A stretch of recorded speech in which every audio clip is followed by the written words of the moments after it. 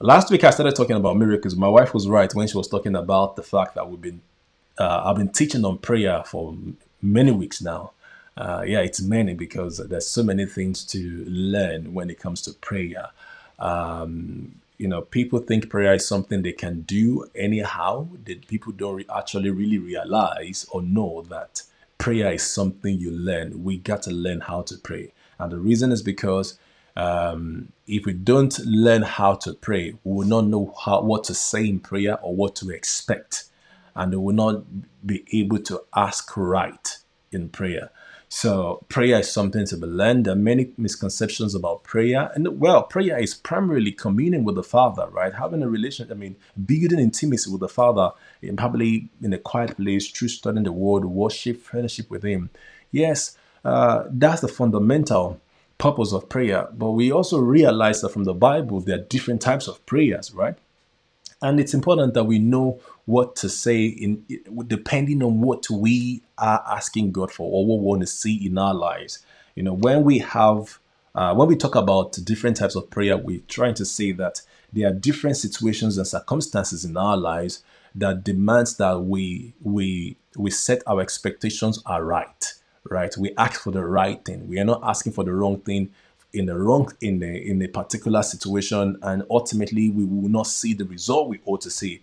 In every situation or circumstance we find ourselves, God has a result He wants us to see according to His will. But except we know how to ask right, we will not see the right result. And as I wrap that up, some things popped up around miracles.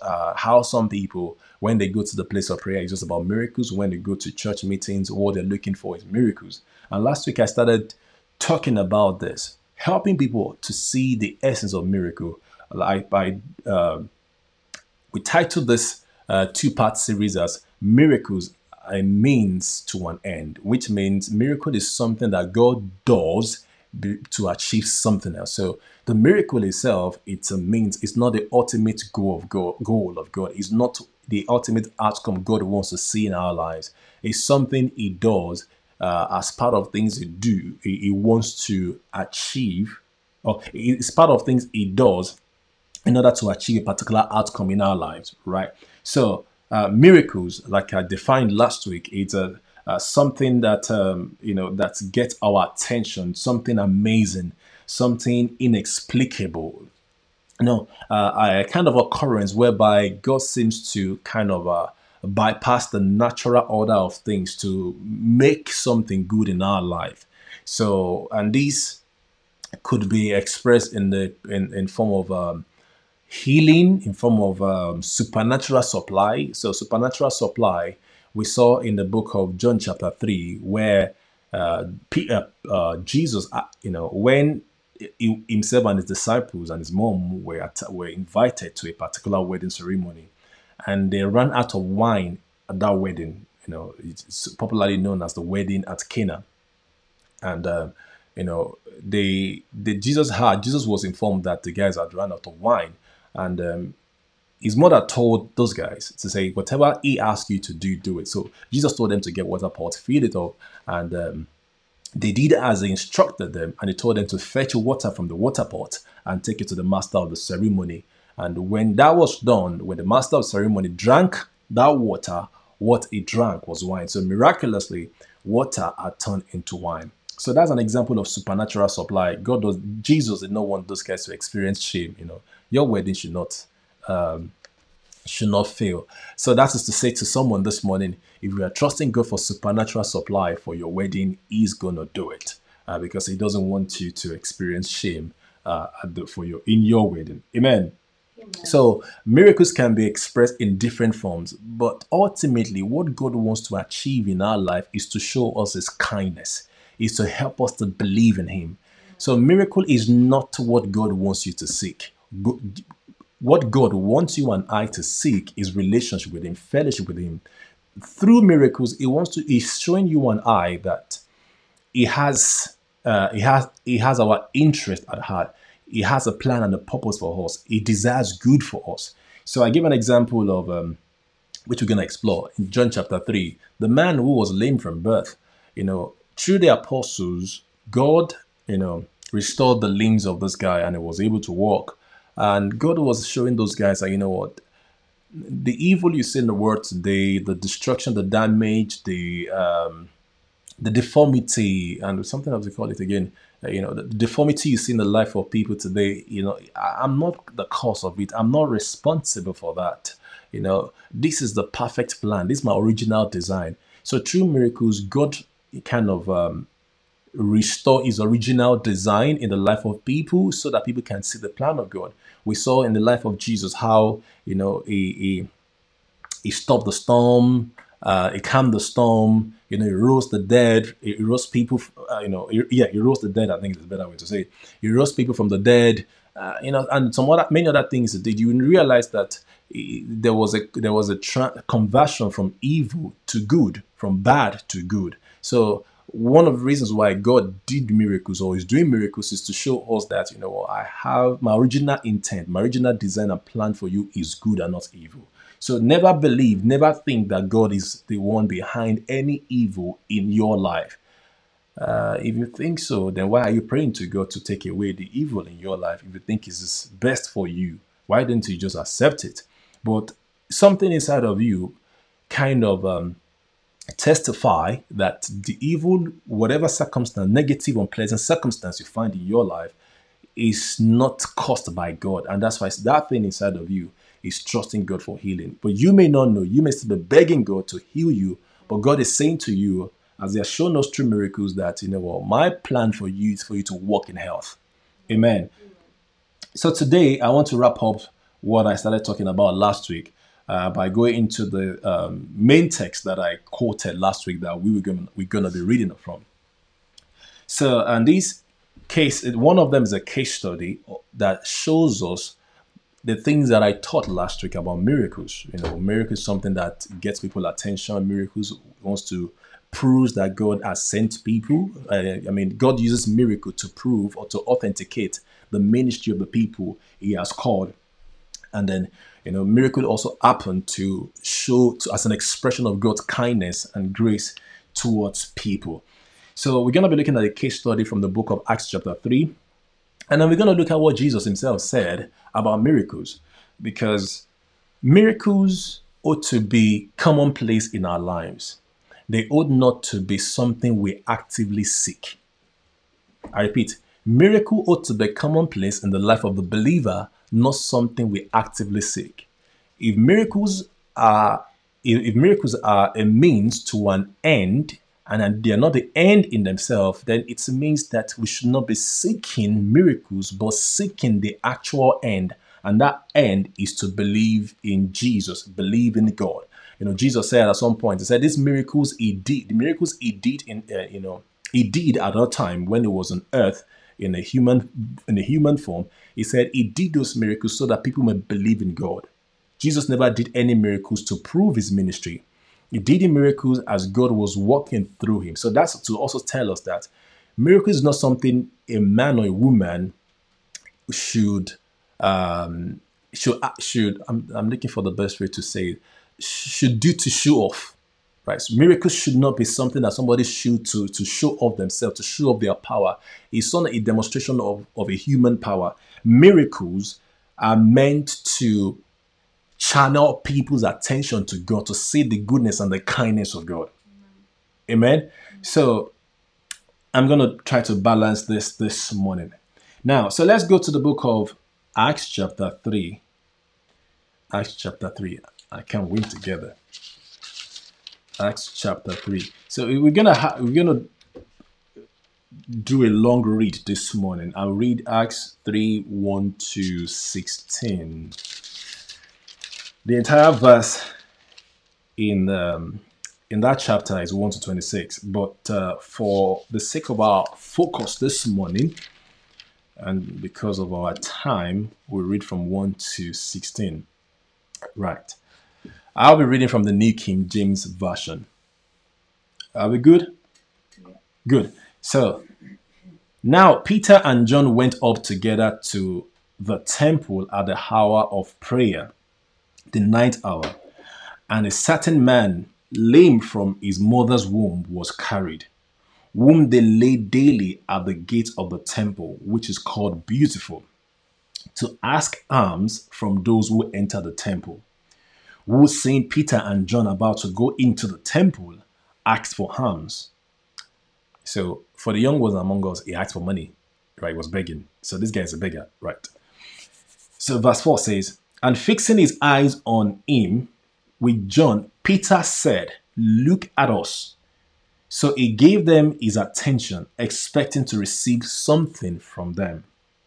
Then Peter said, silver and gold I do not have, but what I do have I give you. In the name of Jesus Christ of Nazareth, rise up and walk. Let's take that verse again. Then Peter said, silver and gold I do not have, but what I do have I give you. In the name of Jesus Christ of Nazareth, rise up and walk. Peter said what he has was what he was giving to the people, to that particular person. So you can highlight that in your Bible, or you can mark that, because we need to expand some things in verse 6. Let's take verse 7 and the rest of the verses. Verse 7 says, and he took him by the right hand and lifted him up, and immediately his feet and ankle bones received strength. So he, leaping up, stood and walked and entered the temple with them, walking, leaping, and praising God. So I would like you to also mark verse 8. Verse 9, and all the people saw him walking and praising God. Then they knew that it was he who sat begging alms at the beautiful gate of the temple, and they were filled with wonder and amazement and at what had happened to him. Now, as the lame man who was healed heard unto Peter and John, all the people ran together to them in the porch, which is called Solomon's, greatly amazed.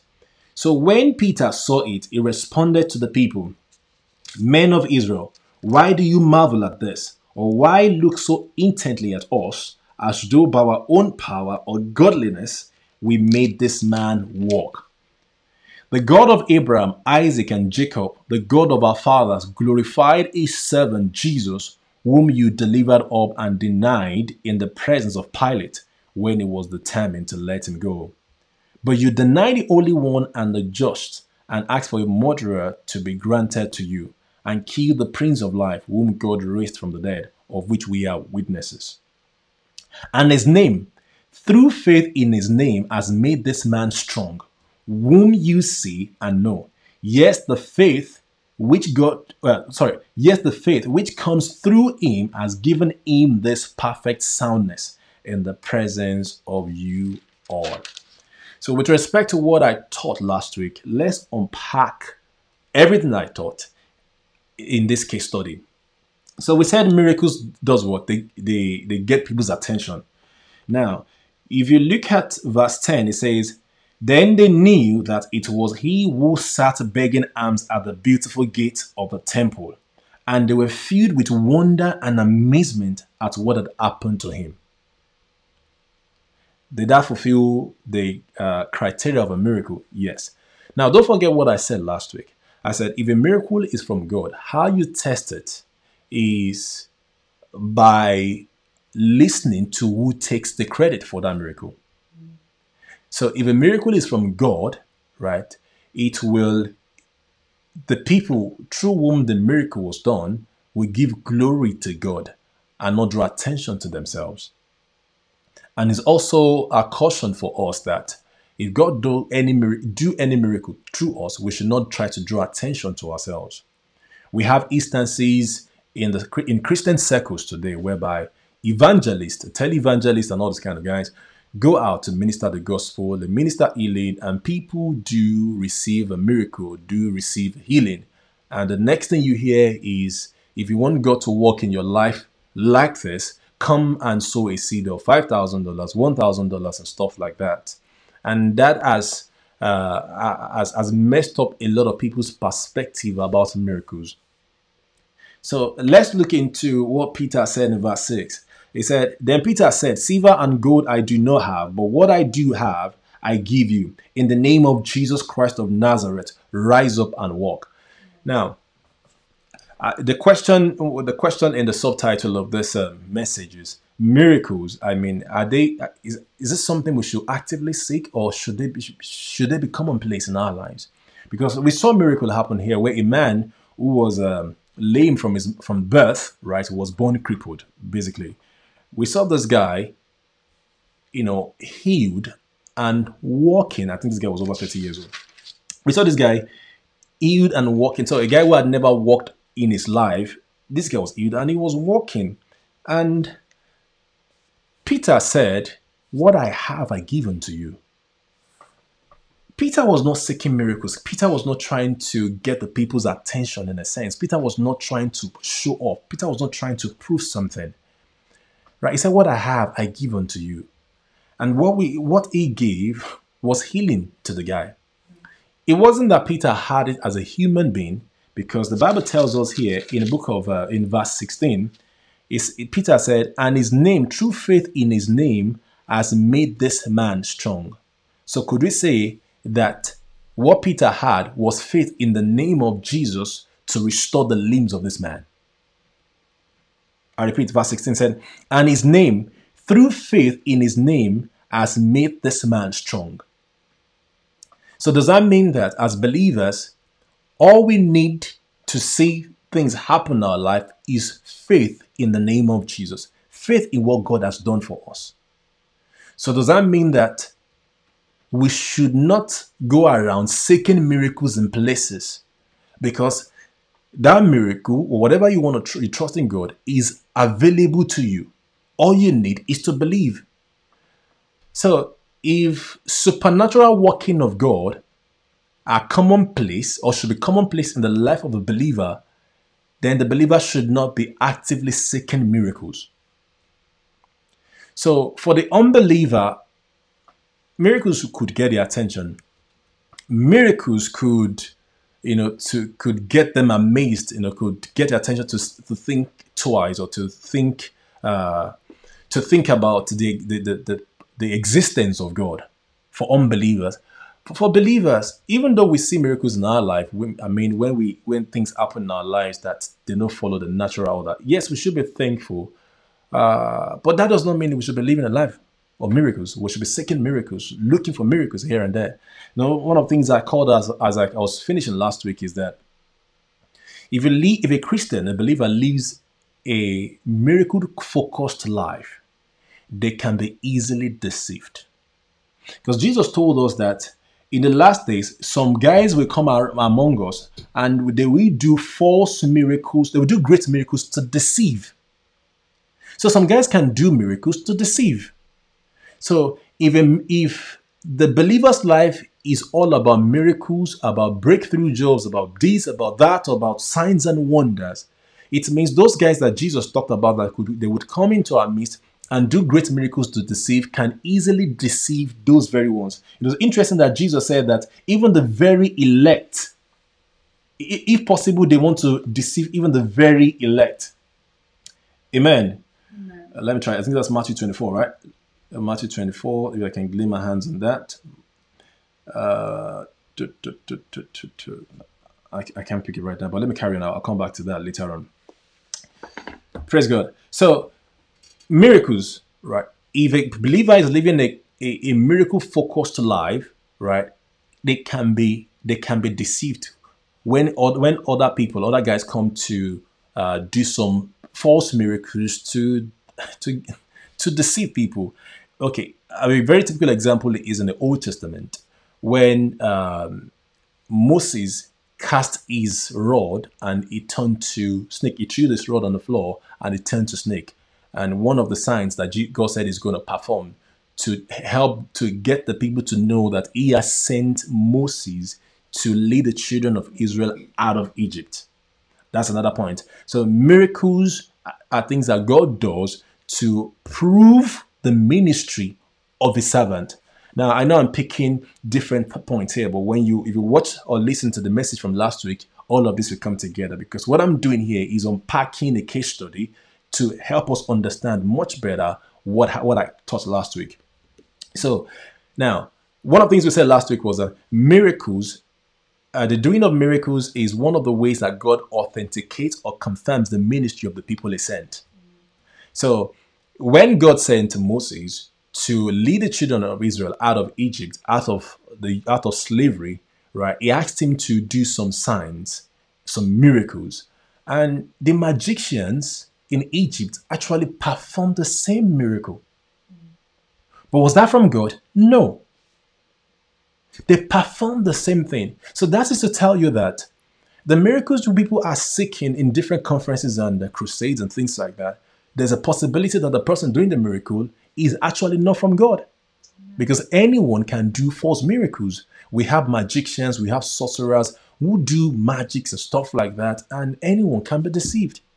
And that is why, for a believer, we should not live on miracles. We should not live by miracles. We should live for the ultimate outcome that God wants to achieve in our life, which is relationship with Him. Relationship with Him. Amen.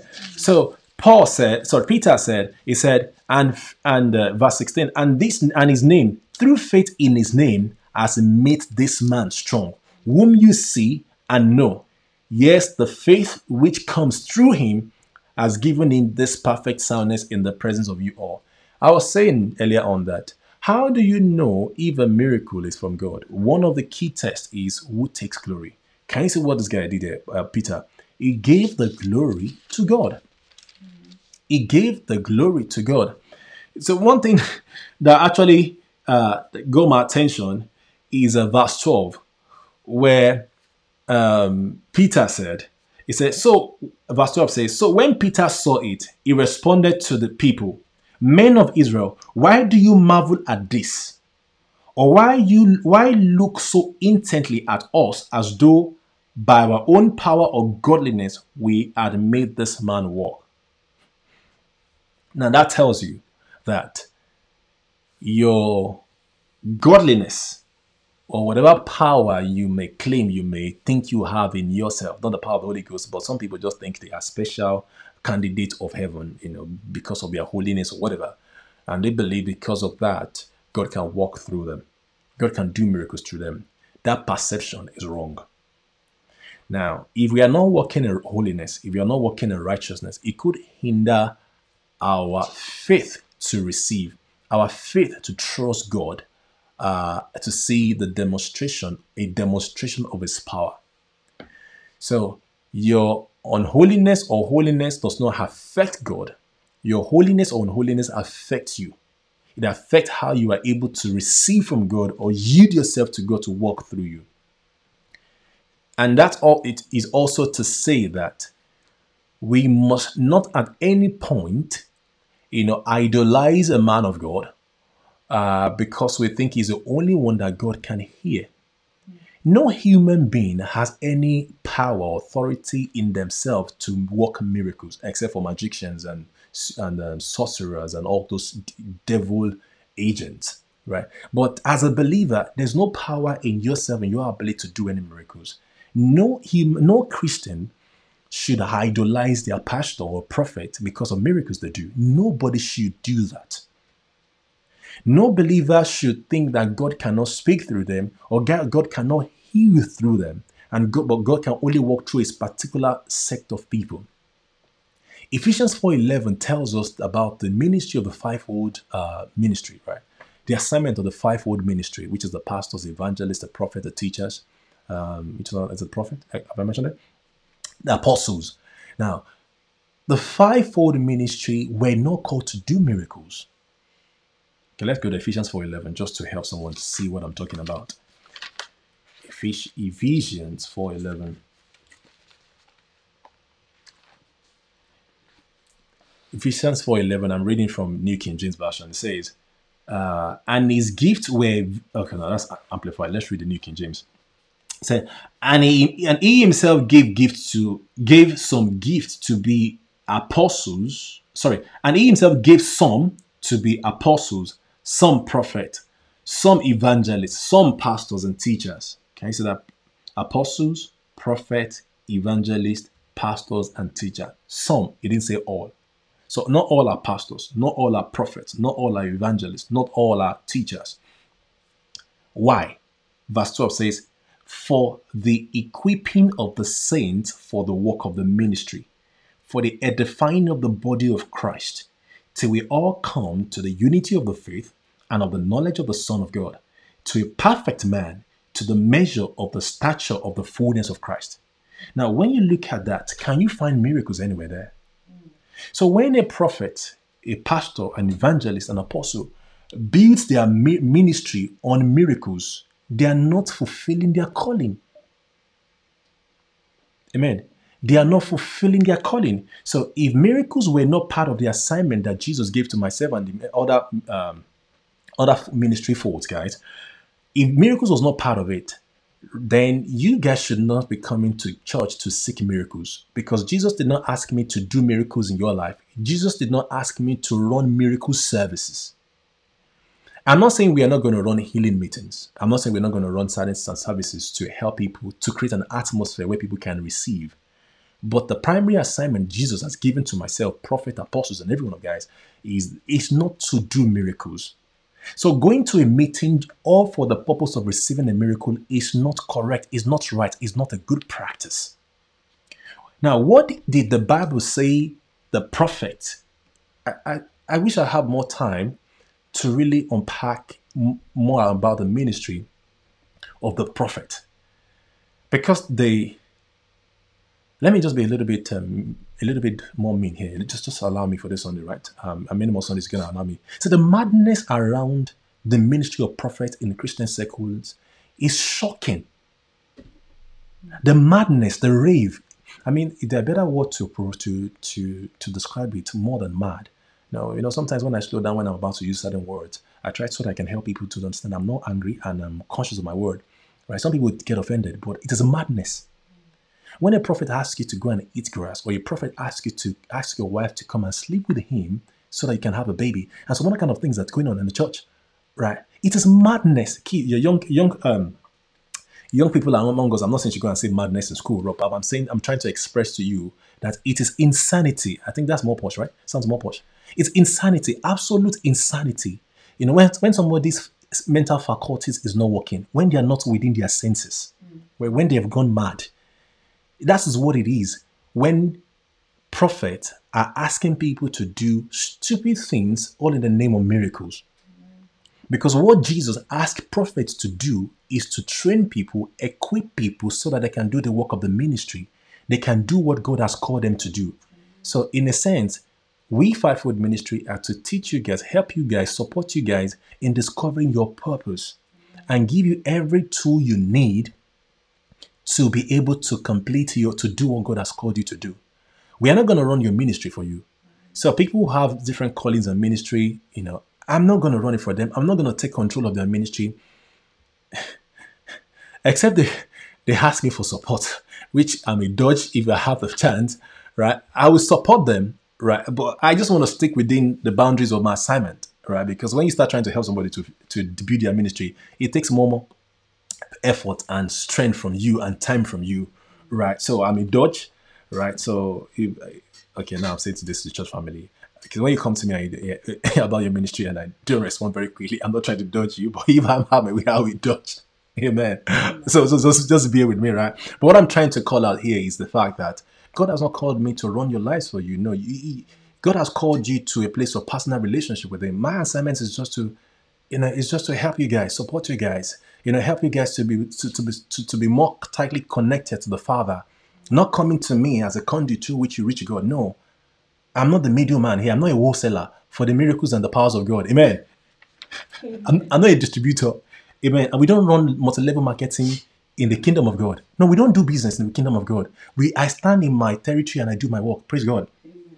Praise God. So, talking about miracles, right? I was trying to show us what Peter did, because Peter is a perfect example. This is one of the perfect case study of what the miracle from God is like. So, this guy gave glory to God. He gave credit to God.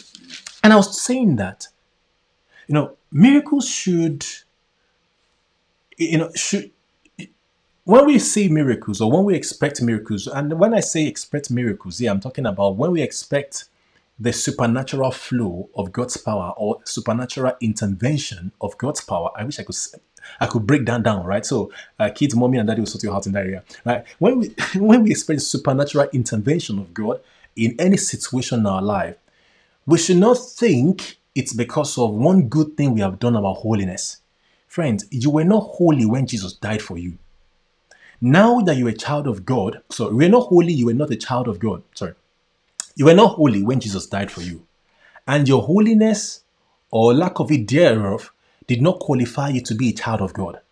So if your holiness or lack of it thereof could not qualify to be a child of God, your holiness or lack of it thereof can never disqualify you to be a child of God. And now I can hear riot. I can hear the sound of riot. I think check the window. I can hear the sound of riot because some religious people are just beginning to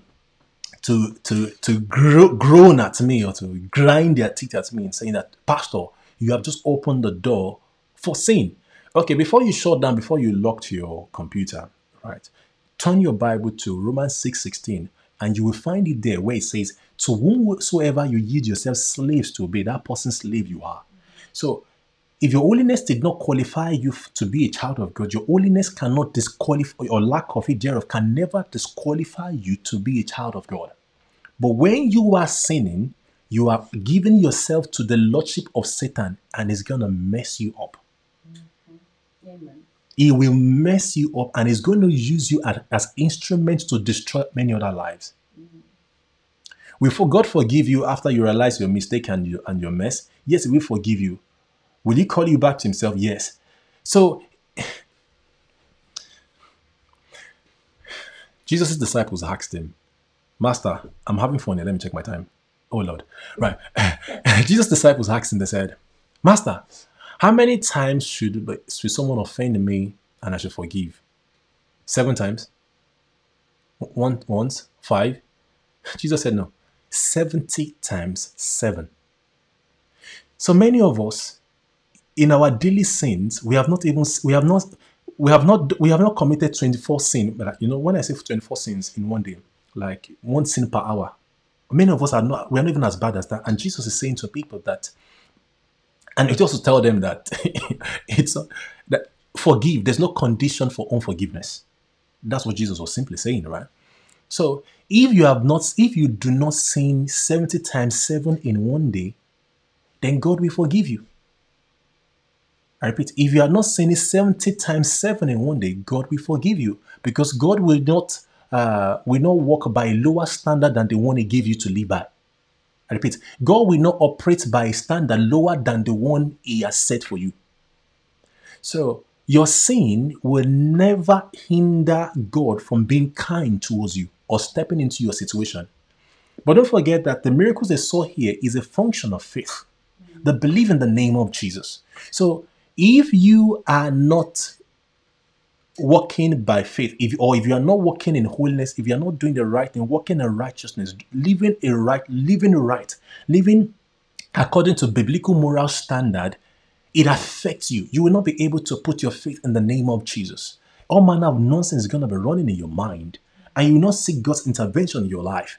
So it's not God stopping you.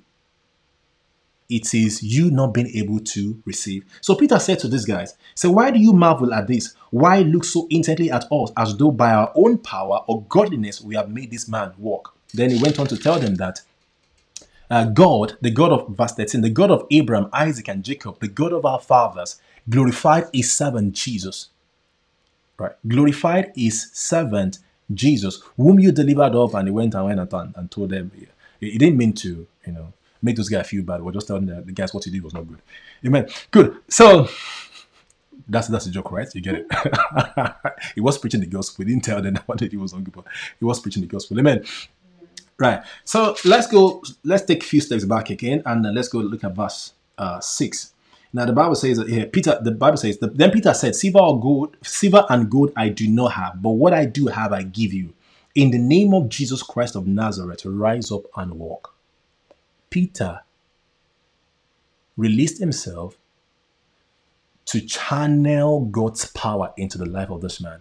Last week I was saying to us that, and I think I mentioned it this morning too, that miracles is a means by which, and when God do miracles in our life, is to show us his original plan. So God's original plan for this guy was not to be lame from birth. God gave him two limbs, two legs from birth, right? And the enemy and sin destroyed it. Not the sin of the man or the sin of the parent, but the sin in the world. So when you see some deformity, disability, that's what I was trying to remember earlier on.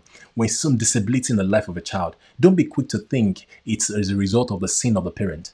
I think John chapter 9, we had, is it Acts 9, I think, we have a situation where no, it's not Acts 9. It was in the time of Jesus when Jesus opened the eyes of the blind. I think they asked Jesus that, what is they asked Jesus, they said, who sinned? Was it the man or his parent that sinned? And Jesus said, you know what?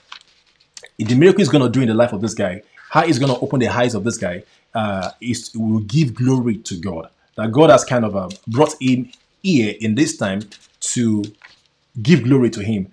So the Bible did not say that. Jesus was not saying that the guy was made blind so that God can show himself as God and glorify himself, right? But there's sin in the world, there's destruction in the world, right? Since the corruption of human race by sin of Adam, right? A lot of things are going bad. There's thorns. Now, thorns, I don't think were ever designed to grow from the ground, from the earth, But sin brought all of this into place. A lot of hardship and natural disaster. All of these came as a result of sin of mankind. That's John chapter 9 was correct. But Jesus came to restore all that, came to show us how things were meant to be, how God originally designed things. Amen. So, this man, I'm trying to finish up verse 6.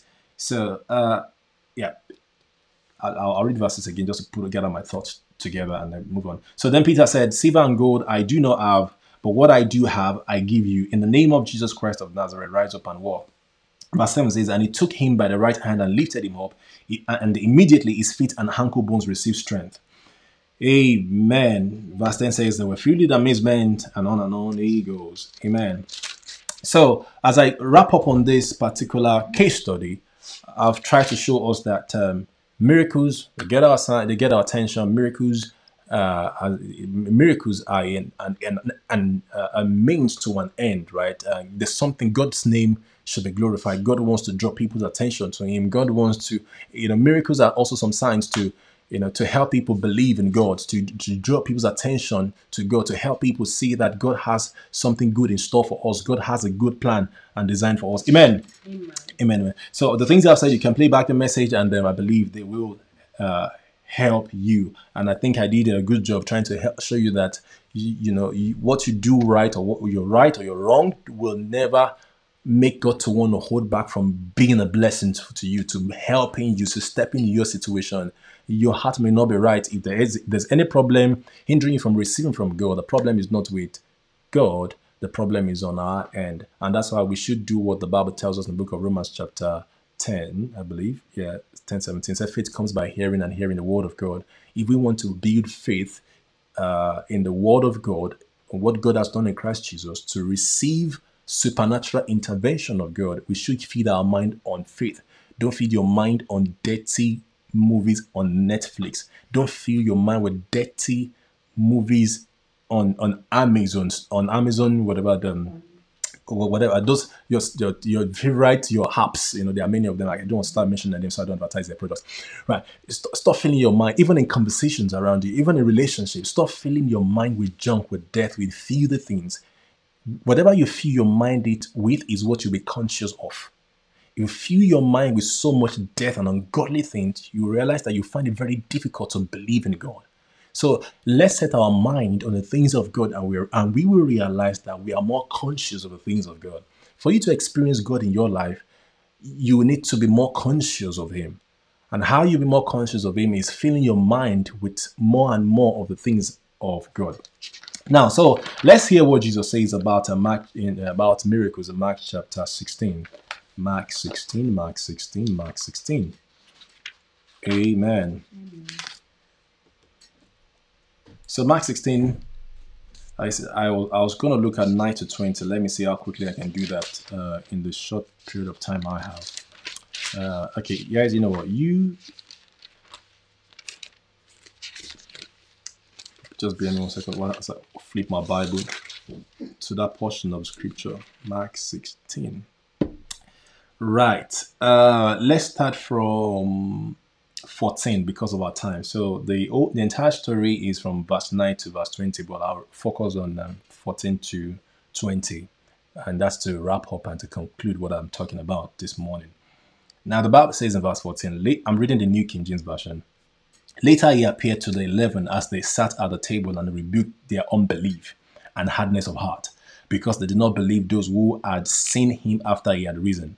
Verse 15, and he said to them, go into all the world and preach the gospel to every creature. Earlier when I was talking about the fact that God did not send the fivefold ministry to do miracles, right? Likewise, we individual believers, God did not ask us to go and do miracles. Jesus asked us to go and preach the gospel to every creature. Miracles are a means to an end. They are never the end in itself. And like I said earlier on, the scripture I was looking for earlier on, in that Jesus said, some guys will come into your midst and to do false miracles among you guys, to deceive you guys. Right? So miracles is not the final stop. God wants all the world to be reconciled to himself, to be restored into relationship with himself. The Bible tells us that Jesus came to die for us so that we can have eternal life. Eternal life means the life of God. For us to have the life of God in us, the life of God that cannot perish. That's the ultimate good. The Bible says, Jesus said he came to seek and save the lost. God wants mankind restored to him through the death and the resurrection of Jesus Christ. That's his ultimate goal. So the goal of every believer should be to preach the gospel, to help people know that God loves them. Jesus died for them. Their sins have been paid for. They don't need to condemn themselves anymore. They should come and receive the goodness of God in the person of the Lord Jesus Christ and come into relationship with the Father. That's the assignment of every believer. Now, along the line, as we do this, right, miracles can happen. Miracles will happen. When you have a word of knowledge, you say something, you speak into a painful situation in a person's life, and you release the plan of God into their life, healing, encouragement, comfort into their life. I mean, story in people's life that you have never come across, you didn't know anything about it, but God speaks to you out of the kindness of his heart, and not true, you speak into their life. Some people receive sight, receive healing. Friends, when we go out and do miracles in public places and stations and stuff like that, if you do a miracle and you don't minister the gospel to the person, I don't think you have done them. I think you have done them a disservice, because you've helped them to see what God is able to do, but you have not invited them into a relationship with the Father. And we should not go about just doing miracles to say God exists, God exists. Let's focus on the ultimate goal. God wants the person to be saved. God wants to bring them into relationship. We could do people a harm by leading them, doing a miracle in their life, and not leading them to Christ. Then what happened to some of such people is this: when they come across the ministry of many of these false prophets, right? They are quick to give themselves to that because they think that is the essence of Christianity. So when we minister, when we do a miracle, when God works a miracle through us in anyone's life, we should be quick to tell them that God has shown his kindness towards you. Like we saw in the life of Peter, God wants us to call into a place of relationship. God is showing you that, the problem you had before I prayed with you is not his plan for you. And God is calling to you this place where you can, by his power and relationship with him, live over this bad situations and circumstances and many more things to come. When I say many more things to come, we are not prophesying evil into the life of the person, but we are saying that the devil always goes to seeks to steal, to kill, and to destroy. Amen. I can go on and on. There's so much part in that. I think I should just shut up on that and then go forward. So Jesus said, verse 15, he says, we should go into the world and preach the gospel to every creature. He who believes and is baptized will be saved, but he who does not believe will be condemned. And these signs will follow those who believe. Now look at what that was. It said the signs will follow them. Jesus did not ask us to seek signs. I said miracles. Okay, I said last week that when you say signs in the Bible, most of the time it also means miracles, right? And he said, these signs will follow those who believe. Miracles will follow them. And if you believe, miracles just go with you. As you confirm the word of God, things will happen. Now let me finish these verses. He who believes is baptized, and then, okay, I said, verse 16 again, he who believes Verse 17, I mean. And these signs will follow those who believe. In my name, they will cast out demons. They will speak with new tongues. So casting out demons is a miracle, right? And Jesus said, if you're a believer, if you believe, you will cast out demons, right?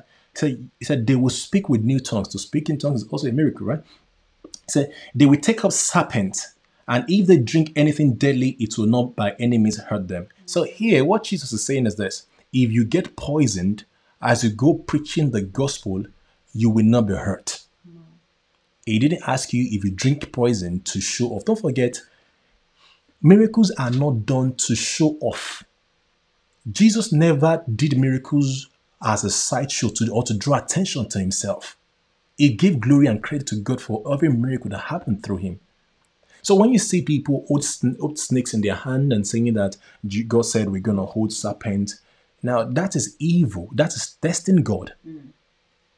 In context, if you look at what Jesus said, he said, people, as we go into the world and preach the gospel, to go into the world and preach the gospel. He didn't say go and stage a show, go and stage a circus and show people you can do this. I want to say something about it. It will sound not nice. Unfortunately, many people have lost their lives when they are trying to manifest and show signs and turn snakes in their hand. People have told me who have been beaten by those snakes. That's the wrong context. Jesus did not ask us to drink poison intentionally to show off. No, as you go preaching the gospel. An example is Acts chapter 28, when Paul was beaten by a viper. He didn't die. It was on. I think they were leading him to Rome to execute him and stuff like that. I mean, there's a lot of story behind that. I get to me. And it was they had a shipwreck. They got on an island in Malta, and when it was gathering sticks together, as they put fire there, this viper was pushed out by the flame of the fire and by the heat thereabout, and it was bitten by a snake. And the people and the locals expected him to die, but the guy did not die, because the word of Jesus says that, if you were bitten by a snake, right? Even though he says, how does he put it here? He said they will take up serpent. If we're bitten by a snake, because the snake actually wrapped itself around their hands, it took it and it shook it off. He didn't ask him. He didn't go and pick a snake. So that context there tells you that if you are poisoned or bitten by a snake on your course of preaching the gospel, no harm will happen to you. I think it is a beautiful thing for us to commit our life to living a life of mission with Christ, because many miracles, protection goes with us. Not that we'll not be persecuted, right? I think the only harm that could happen to us that is tolerable is the one from people who persecute us. But if the enemy shows up on the course of you doing what God has called you to do, you got to kick that guy out. Don't accept whatever evil the enemy bring your way as the will of God. No, kick him out. Amen. By prayer and speaking the word of God.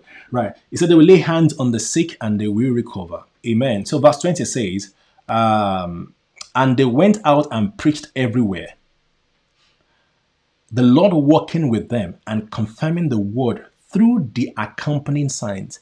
What was God confirming? What was Lord confirming? The words. The apostles were not sent out to go and do miracles. But as they spoke the word of God, what happens? Miracles happen. As they discern the will of God in the life of people, as they walk in the gift of the Spirit, miracles happen. So miracles should be commonplace in the life of believers. Just close. Miracles should be commonplace in the life of a believer.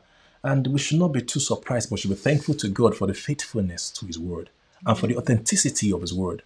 Miracles should be commonplace in the life of a believer. We should speak the word of God, and I expect God to confirm his word of healing, his word of blessing, his word of breakthrough, as opposed to we going to seek miracles or trying to do miracles to get people's attention. Our focus is the word of God. Miracles will happen, but we should not seek miracle. I hope that blesses us. I hope the case study